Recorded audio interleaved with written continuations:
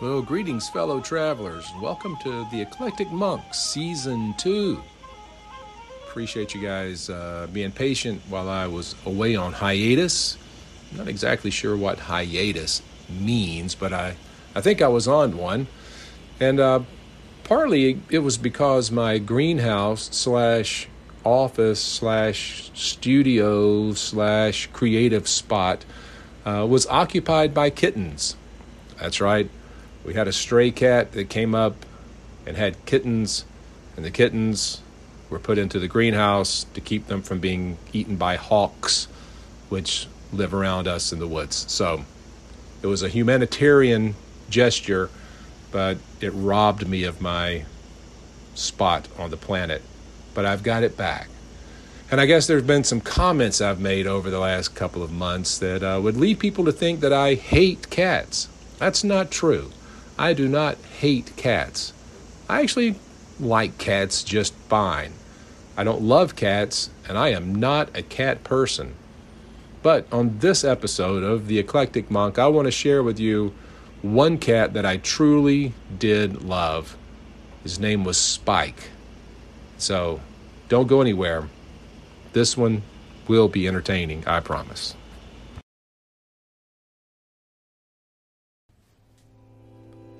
Hey man, how do you feel? Groovy? Far out? Or do those aches and pains have you like on a major bummer, man? Down, maybe just okay. Well, the cool folks at Astral Farsica had just the thing to bring you back to that place where you want to be. Magic Mood Lotion. This smooth, creamy lotion contains CBD, Delta 8, and the newly discovered Epsilon 420, man. It's guaranteed to make your pain go away and your mood go far out. So what hurts? Your knee? Rub a little Magic Mood Lotion on it and experience something all new. Don't wait. Call now. Order your Magic Mood Lotion today. Start feeling groovy again. Magic Mood Lotion is not legal in all states. Check your local regulations. Side effects include localized rash, swelling of the glands, discomfort in the nether regions, radical mood swings, painful rectal itch, possible loss of consciousness, and an unnaturally elevated mood that may lead to poor decision-making and could ultimately cause death. Call now, 1-800-NEW-MOOD, and get your Magic Mood Lotion. That's right, the miracle in a bottle is just one phone call away. Allow 6 to 8 weeks for delivery. Astral Farsica is not responsible for side effects or legal issues. Use only as directed.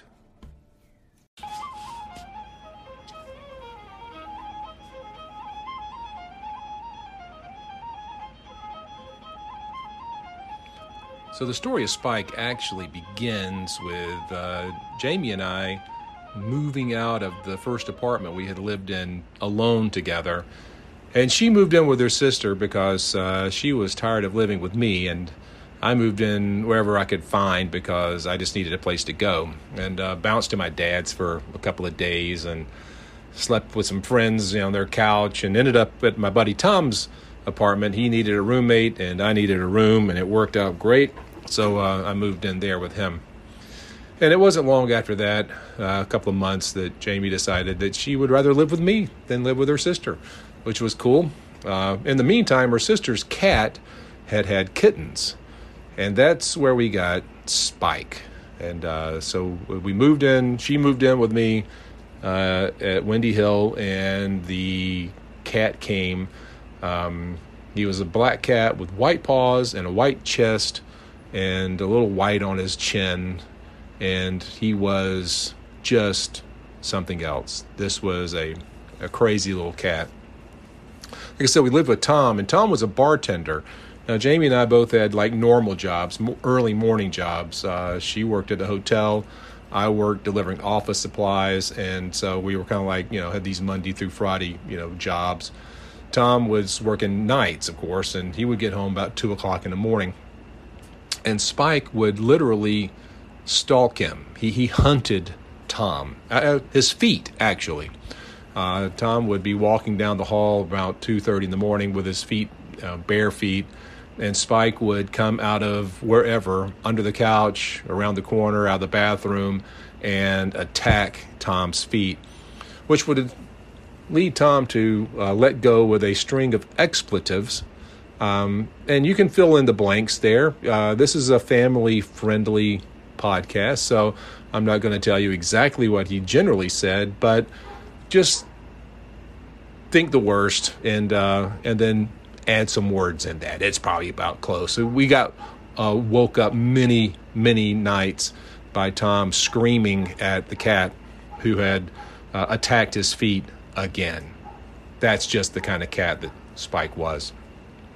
Then we had a friend David who did hate cats. I mean, he hated cats, which meant that Spike loved him. Anytime David was around, Spike would climb in his lap, get up on the couch behind him, sit on his shoulder, climb on his head. He would do anything he could to get as close to David as he could possibly get, and David did everything he could to stay as far away from Spike as he could, and Spike always won because he was very, very persistent. And he did it out of sheer meanness. He knew David hated him, and it brought him great delight to torment our friend. That's just the kind of cat that he was. One thing he did while we were living in those apartments, we were on the 3rd floor of these apartments, and the buildings were made of stucco, right? It's not brick, not wood, not shingles, stucco. And we were on the top floor, which meant that our patio was a little bit larger than the 2nd floor patio, so that when it rained, there was a bit of an overhang so that the 2nd floor didn't get wet with stuff running off of our patio.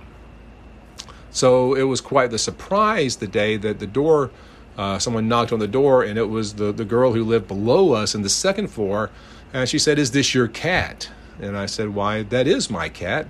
He was out on the patio." And she said, "Well, no, he was actually on my patio, and I'm on the 2nd floor." And she and I walked out onto my patio and looked around, and for the life of us could not figure out how he managed to get to the 2nd floor. He could have fallen all the way to the ground. I would have understood that. But to get to the 2nd floor, well, that was a little bit magical.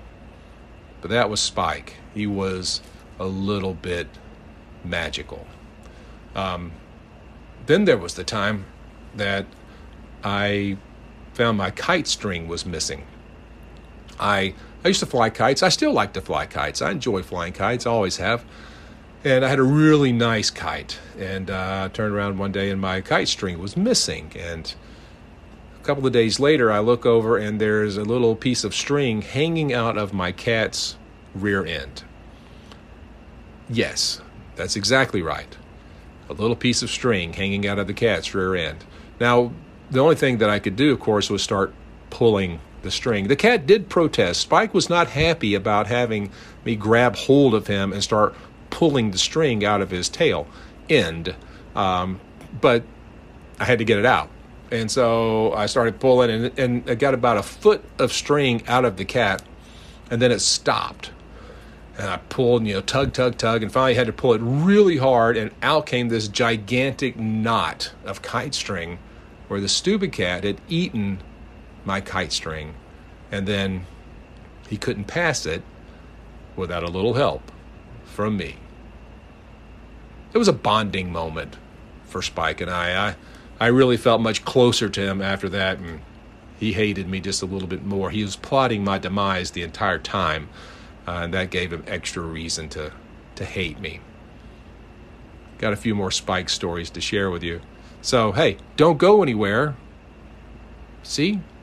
I love that cat. I don't hate cats at all. I'll be back in a minute.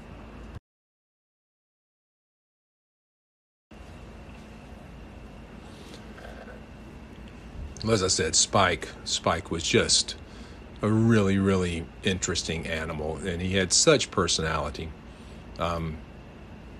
he was a lot of fun.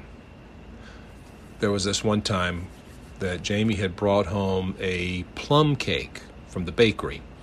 You know, a nice little cake in the white box that, you know, with the flaps that go into the side of the box and a piece of tape on the lid, right, to keep it shut. And she brought it home, and she showed me, I got this cake, and we were going to eat it the next day. So we got up and went to work, got home, opened up the box, and the entire top of that cake had been eaten off. Like the quarter inch, the glazed topping, the plum topping on the top of this cake was completely gone. But Jamie swears that the cake box was closed and taped when she got home from work. I got home a little bit later, and she's standing there looking at it going, how could this possibly happen?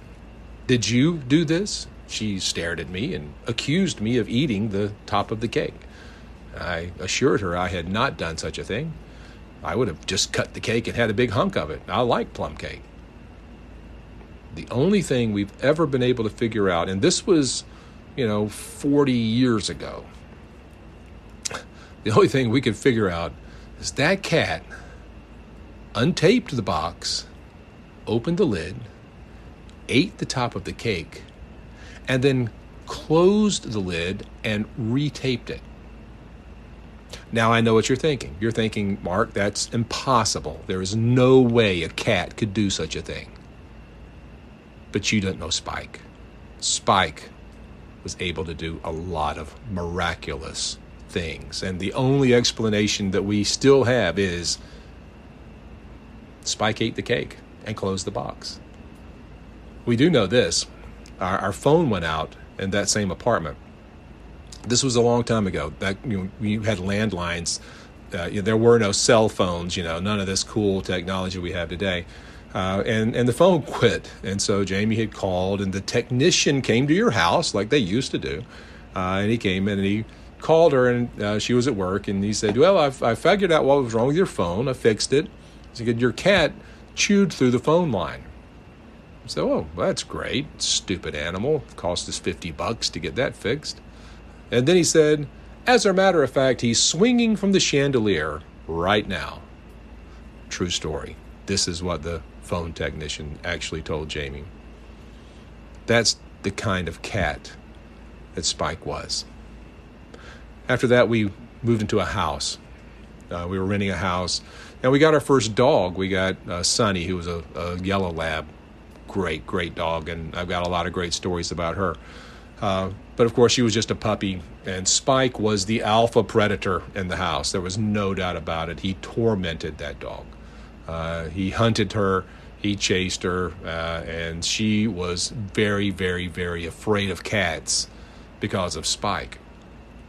Now, one of the things that happened right before we moved into that house, Jamie was bringing groceries into the apartment, and we were up on the second floor.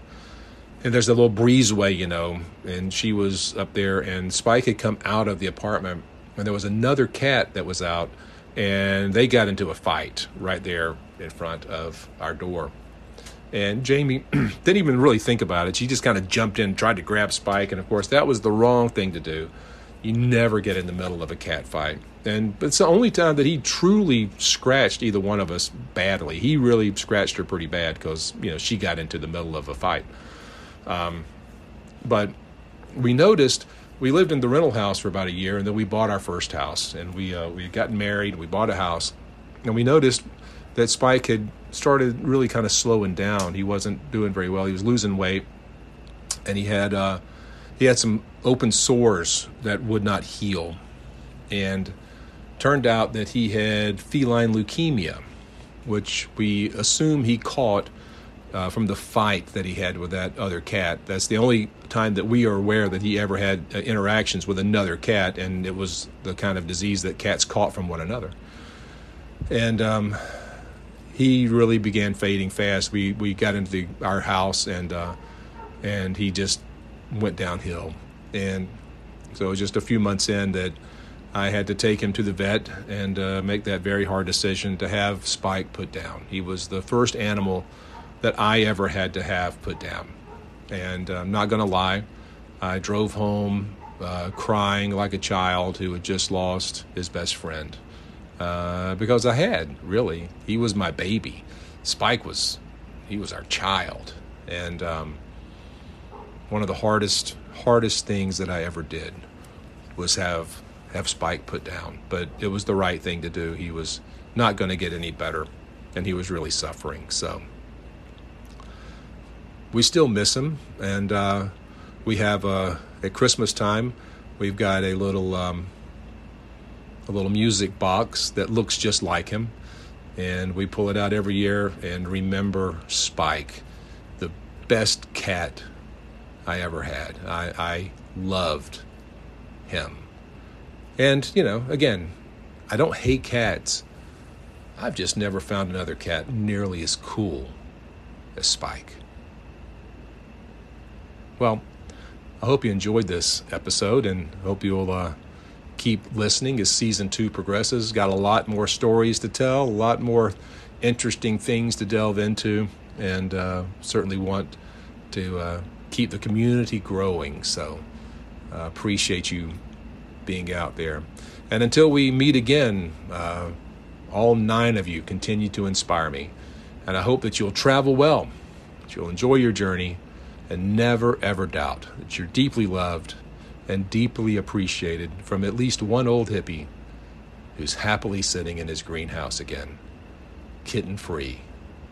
Hallelujah. Hey, we'll see you next time. Till then, God bless. Oh yeah, lest I forget, here's a quick shout out to cousin Lonnie, who jumped in and turned out a podcast while I was missing in action. Thanks, man. I really do appreciate it. And we got to get together soon. Take care of yourself out there, man. Talk to you later. Hey guys, I really do appreciate you listening to the podcast. Hope you'll continue to support me. Keep tuning in and keep checking out the content that we've got coming your way. A lot of cool stuff in the future. And do me a favor, like this podcast, subscribe to it, and share it on social media and just word of mouth. Help us grow it. The more people we can get hanging out in this community, the better. Right now, I still love all 9 of you and appreciate each and every one of you each and every day. Till we meet again, God bless. We'll see you soon.